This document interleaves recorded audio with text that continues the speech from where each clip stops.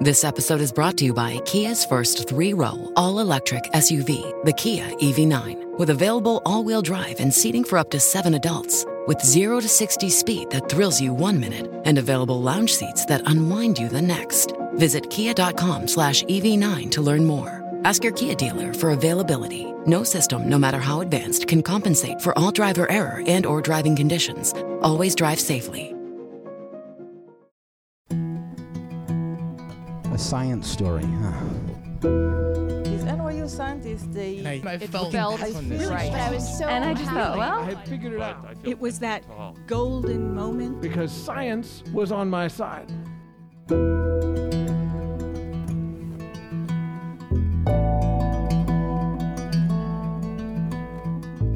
Hey everyone, welcome to the Story Collider, where we bring you true personal stories about science.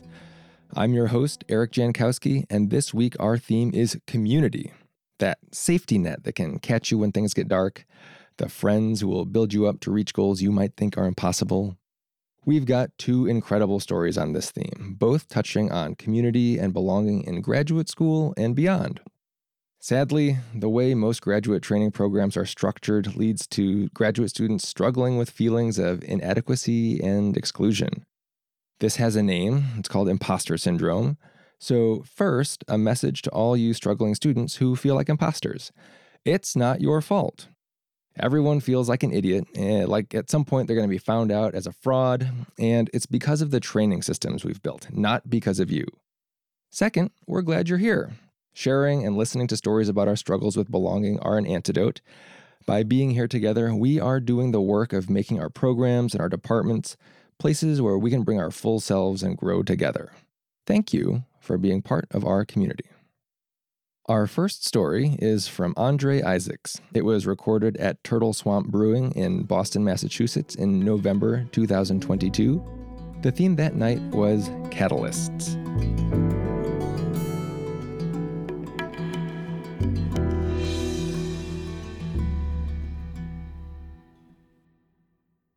So my story begins 23 years ago, not in chilly Boston, but in sunny Kingston, Jamaica. I was leaving my chemistry class in high school, and I was feeling pretty chilly inside because I just did really poorly on a chemistry exam. Now, you might wonder, why would a high school kid care this much about doing really well on a chemistry exam? Well, you see, growing up in Jamaica, we were all told that education was our ticket out of poverty. It was our way to elevate ourselves and our families to get beyond the cycle that was, for many, unbreakable. And here I was, sitting outside my classroom, unable to calculate how many moles there were in 10 grams of aluminum. I went home, I told my mom, I said, I'm sorry, but I don't think I'm going to be able to do well in chemistry or make this family proud. And she said, hush, child. I am going to call your uncle. He will save you. My uncle was my father's brother, and my father really wasn't present in my life. He wrote a check every few months to my mother to support my sister and I.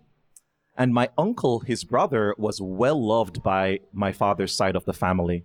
See, he had dropped out of medical school because he wanted to be an educator, and he started this evening school for continuing education for adults and high school kids to help them complete their high school education. And I had to go to my uncle's class in the evening after school the following week to start learning how to do chemistry. So I walked into the classroom, and there he was, standing in front. But what was really neat was not only was he standing in front, but he was making everyone laugh. Everyone was having a great time. And I wondered, is this a chemistry classroom? And they all were having just a fantastic time. He came over, he said to me, I am just so happy you are here. And I really hope you participate in the joy of this community. That day, we were learning about oxidation. And he decided to share his opinion that Jesus was not given vinegar intentionally. They actually gave him an old bottle of alcohol that just so happened to oxidize to acetic acid, which is the main component in vinegar. And I was like, that is actually, it does make sense. And that was my introduction to oxidation reactions. I will never forget that ethanol goes to acetic acid. I developed this love for chemistry in its class. And the love for chemistry I developed wasn't because I needed to do it to save my family. It was because it was something I wanted to do. And so I got really close to my uncle. It was the first time in my life I had a male father figure around. I was there every day spending time with him. I also just found a community in the classroom of people who shared a love for science, and that was what kept us together. Unlike in high school when my friends or classmates made fun of me because I wasn't masculine enough and I wasn't like hitting on all the girls, I was in a community where I felt like I belonged. And so the night before our big Caribbean-wide exam, we were all at my uncle's high school. By this time, half my class was coming with me to get chemistry help in the evenings at my uncle's education school. And so we were there the night before, working problems, having a great time. This much fun should not be had in a chemistry classroom. And at midnight, my uncle said, "That's it. We're done. You are all ready." So we all left. He decided to take one student home. She lived in a really bad neighborhood, and he was worried about her safety. So he said, "I'm going to take her home. The rest of you have rides. Good luck. See you all tomorrow. Break a leg." And so we went home. The next morning, I got up, went to my exam. I was really excited, waiting outside the classroom. They hadn't opened the rooms yet. I was like, let's go. And my phone started ringing. And I looked at my phone. I'm like, why is my uncle's fiance calling me? Did he have something else he needed to say? And so I answered the phone, and she was crying. I said, Dorith, calm down. What is going on? She said, "Andre, your uncle was murdered on his way back from taking that student home." I was devastated. I was shocked. I went from hopeful to helpless in that moment. I did not know what to do. I sat in that exam room. I failed in spectacular fashion. My dreams were shattered. I did not go on to college that year. I got an acceptance to the university in Jamaica. I deferred my acceptance to figure myself out. I got really angry in the following months because there was no justice for my uncle. No one wanted to testify because they feared for their lives. And so I decided I was leaving Jamaica. I applied to colleges in the US, and I landed in Worcester, Massachusetts, at the College of the Holy Cross. And I decided to give chemistry another shot. I took my first exam. I was really nervous. And then my professor emailed me and said, "You need to come to my office." And I was like, oh no, I'm failing my uncle. I went to his office and he said, "You are a star." I said, "Really?" He's like, "You did extremely well on this exam." He's like, "You should take this upper level class and you should think about going to graduate school." And in that moment, everything turned. I once again had the hope that I had lost. Someone believed in me. I kept doing well in classes, and I went on to do my PhD at the University of Pennsylvania in Philadelphia. Things were going very well. I did so well on my first exam. I was loving the community I was building and the friends that I made. My sister came to visit me from Jamaica. We spent so much time. I came out to her, the first person I came out to, and she said, "Do not tell your mother." She is so conservative Christian, you know she's not going to be happy. I was like, I'm not going to tell her, it's fine. We took pictures. She met my then boyfriend. We took some pictures, and she left, went back home to Jamaica. A few days later, my mother called me, crying. She had found the pictures on my sister's camera, not iPhone, you know, we actually used cameras back then. And she told me, she's like, "You are no child of mine. You need to repent. You need to find Jesus." She sent me Bible verses every day for the next year. I had uncles who stopped talking to me, relatives who, you know, didn't communicate with me at all. I lost a lot of friends, and I fell into a deep depression. My work started suffering graduate school, and there's been this recurring theme in my life where mentors have really helped me up when I was down.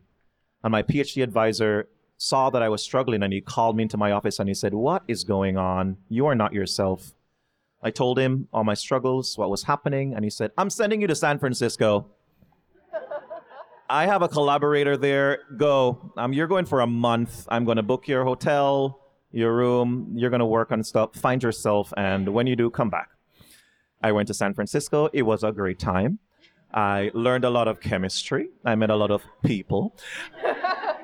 I came back and I finished my PhD. I did pretty well. He connected me with a professor at University of California, Berkeley, so I could go back to California and spend 2 years there doing my postdoctoral work. Fast forward 10 years later to 2021. I am now an associate professor of chemistry back at my alma mater, the College of the Holy Cross. I told my students that if they dressed up for Halloween, I would give them extra points. I walked into class, and surprisingly, 90% of them were dressed in Halloween gear. We laughed, we danced, we vogued, we recorded TikToks, we posted them online, and we've been building a community ever since. One that welcomes everyone, one that makes every student feel comfortable. And after that lecture, I went back to my office, and I looked through the window, and I said, "Dear Uncle, I hope I made you proud." Thank you.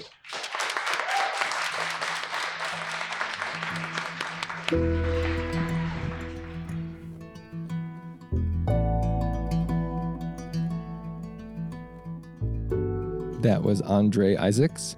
A native of Jamaica, Andre moved to the U.S. to attend the College of the Holy Cross, where he received his BA in chemistry in 2005. He received his PhD from the University of Pennsylvania in 2011, and then worked as a postdoctoral researcher at the University of California, Berkeley. In 2012, Andre accepted a tenure-track position at the College of the Holy Cross. In 2018, Andre was promoted to the rank of associate professor with tenure. In addition to teaching courses in organic chemistry, Andre conducts research utilizing copper-mediated organic transformations. He is one of the members of Outfront, the college's LGBTQ faculty and staff alliance, and serves as faculty advisor to a number of campus student groups.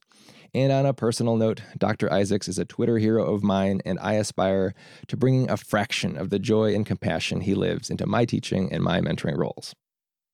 Okay, before we continue with today's episode, a couple of reminders. Tomorrow, on March 11th, we have a show in Boston at Turtle Swamp Brewing. Get your tickets and find out more at storycollider.org/shows. Later this month, we have shows in Atlanta, New York, and Seattle. Again, that's storycollider.org/shows for more information. And if you would like to learn more about how to tell a science story, check out storycollider.org/education. We offer private workshops both online and in person for groups, and we offer public courses for individuals online as well. Our next public workshop is in April, and it's now open for registration. Sign up at storycollider.org/education. Also, for more updates and cool behind-the-story pictures and other awesome content, you should follow us on social media. We're on Instagram, Twitter, Facebook, and now TikTok. Find us at Story Collider. And finally, if you're a fan of this podcast and if you, like us, believe in the power these stories have to reveal the humanity behind science, to change our understanding of how science happens and to whom it belongs, please consider donating to the Story Collider at storycollider.org/donate. Also, if you're tired of listening to ads on the podcast, you can also sign up to our Patreon at patreon.com/thestorycollider.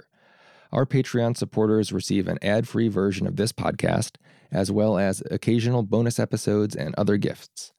We are so grateful to everyone who helps make our work possible. My life has been incredibly busy lately, but eating better is easy with Factor's delicious, ready-to-eat meals.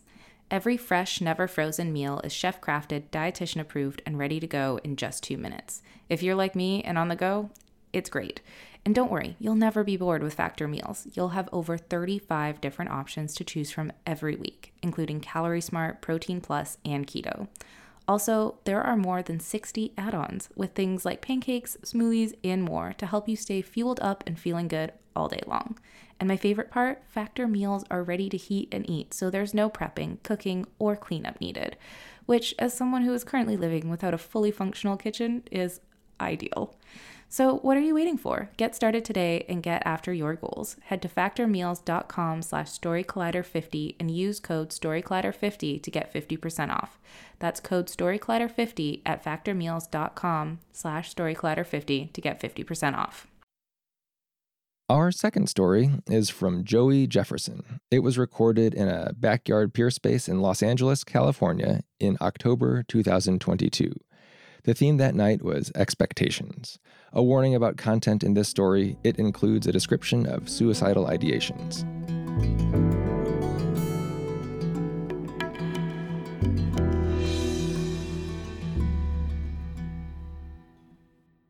Early on in my life, I saw the world as a collection of boxes.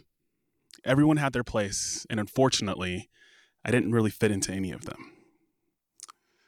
As a black man who grew up in environments where I was usually the only black man in the room, and a bisexual person on top of that, my identity and belonging was always questioned, I felt. You're not really black. Bi now, gay later. This is just a phase. I heard these statements quite often. I wasn't aware, but these opinions, which I should have just ignored, profoundly affected me in my early 20s. Amid all this identity fun, I was given an amazing internship with the Jet Propulsion Laboratory's Spitzer Space Telescope. The spacecraft used its infrared eyes to peek at galaxies, nebulae, and exoplanets as far as 13,000 light years away. It was magical. The job gave me a chance to learn how we sequence or program spacecraft, how to respond to alarms, antenna communications, and much more. But deep down, again, I felt I didn't belong. These people went to MIT. I went to Cal Poly Pomona. I was a math major. They majored in aerospace engineering. The feeling of exclusion began to creep up again and led me down a dark depression in a place literally focused on light.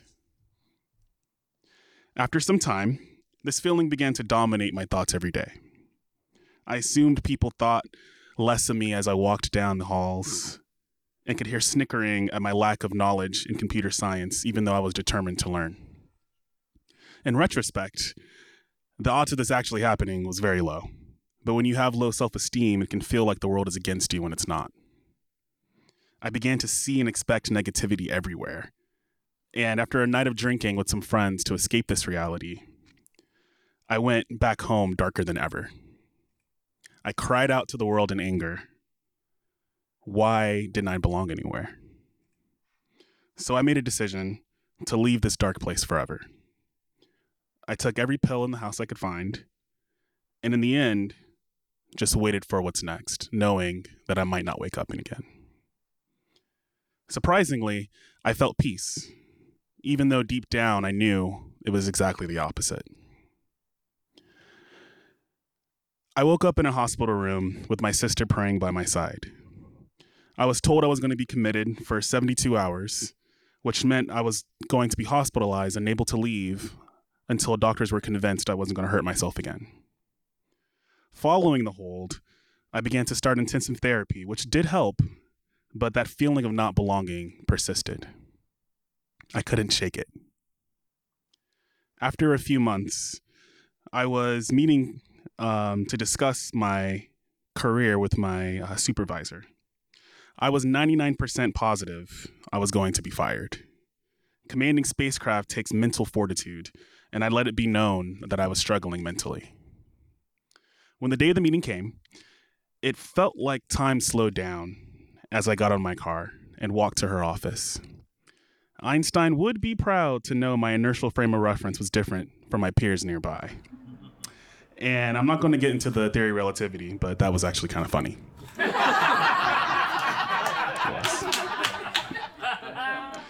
I still remember the smell of the flowers and that there was not a cloud in the sky. I wanted to take everything in because I didn't know if I'd ever be on JPL's beautiful campus again.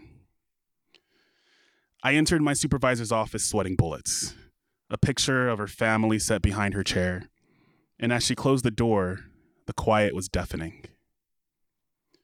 Each of her footsteps back to her desk matched my heart beating out of my chest. I said hello and immediately apologized for any headache I caused. She said it was okay and glad I got the help that I needed, but it was time to talk business. She said, "We need to take you off the Spitzer mission," and my heart immediately sank. I had been gone for too long, and they needed to find someone else to monitor the spacecraft. To my surprise, she said, "We found a place for you, though, on the Cassini mission, and you'll begin training next week." I was dumbfounded. In that moment, I knew how special an opportunity I'd been given, regardless if I felt I belonged or not. I was here now. The second chance meant everything to me. An average of 890 million miles away from Earth, Cassini was on a mission to explore Saturn and its diverse moons. Moons like Enceladus, with water jets spewing from a global ocean within cracks of its ice crust, or Titan, with oceans and rivers of methane surrounded by beautiful canyons. When I joined, Cassini was in its final year of her voyage to Saturn. So NASA pulled out all the stops. Picture mission control from the movies. Everything felt historic on this mission. My role would be on the real-time operations team, watching over Cassini as it downlinked data, entered alarms, experienced issues with NASA's Deep Space Network, and more. And after that year, Cassini was tasked to perform something no other spacecraft had ever attempted, known as Cassini's grand finale.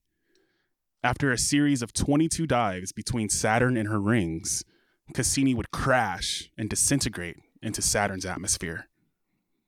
This was chosen as an end of mission because Cassini exhausted all of its propellant during its 20-year mission.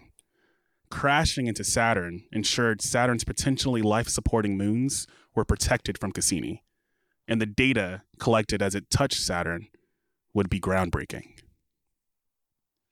So on September 15, 2017, the grand finale arrived.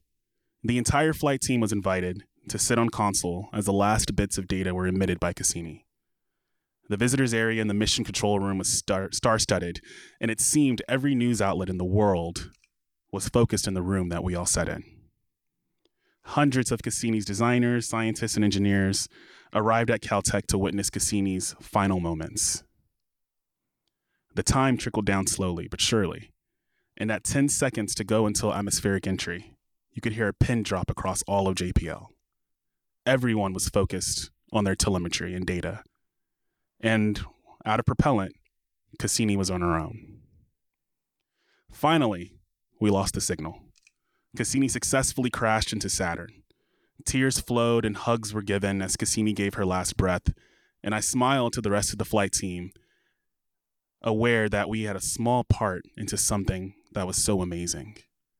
And all of a sudden, I wanted to be here again. In the science community, in Cassini's community, the Black community, the LGBTIQIA plus community, and eventually just all of humanity. I did belong. And more importantly, I was more than my mistakes. So I experienced two life-changing events that year. Personally, I was able to gain confidence in who I am and celebrate all parts of me, regardless of the opinions of others. Professionally, Cassini cemented my love for spacecraft operations. Both Cassini's grand finale and my newfound confidence were 20 years in the making. I now know that there are no boxes. And just like the moons of Saturn, we are all unique, needed, and belong.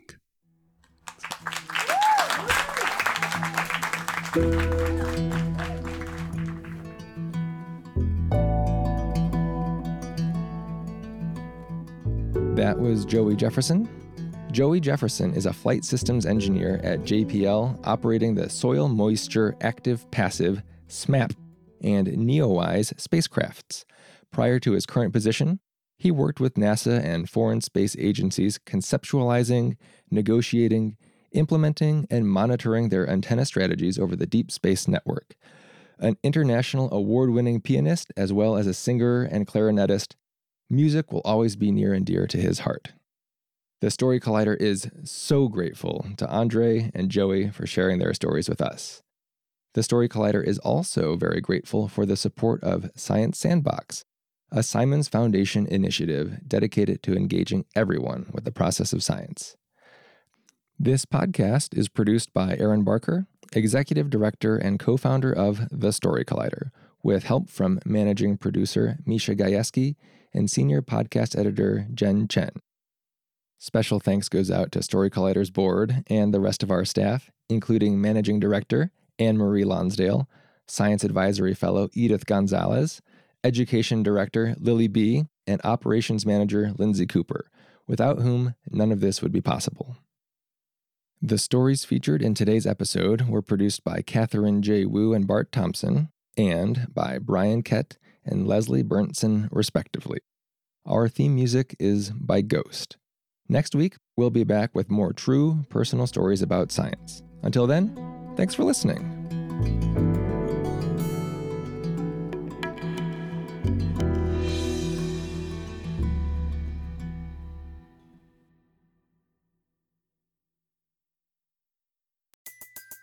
Everybody in your crew identifies as either Big Mac Burger, McNuggets, or McCrispy Sandwich. But you're the Filet-O-Fish Sandwich all day. That crispy fish, that savory tartar sauce, that melty cheese, that pillowy bun. Yeah, you get it. Every time. And if you love the Filet-O-Fish, right now you can catch two of the classics you love for just $6. Limited time only. Price and participation may vary. Cannot be combined with any other offer. Single item at regular price. Ba-da-ba-ba-ba.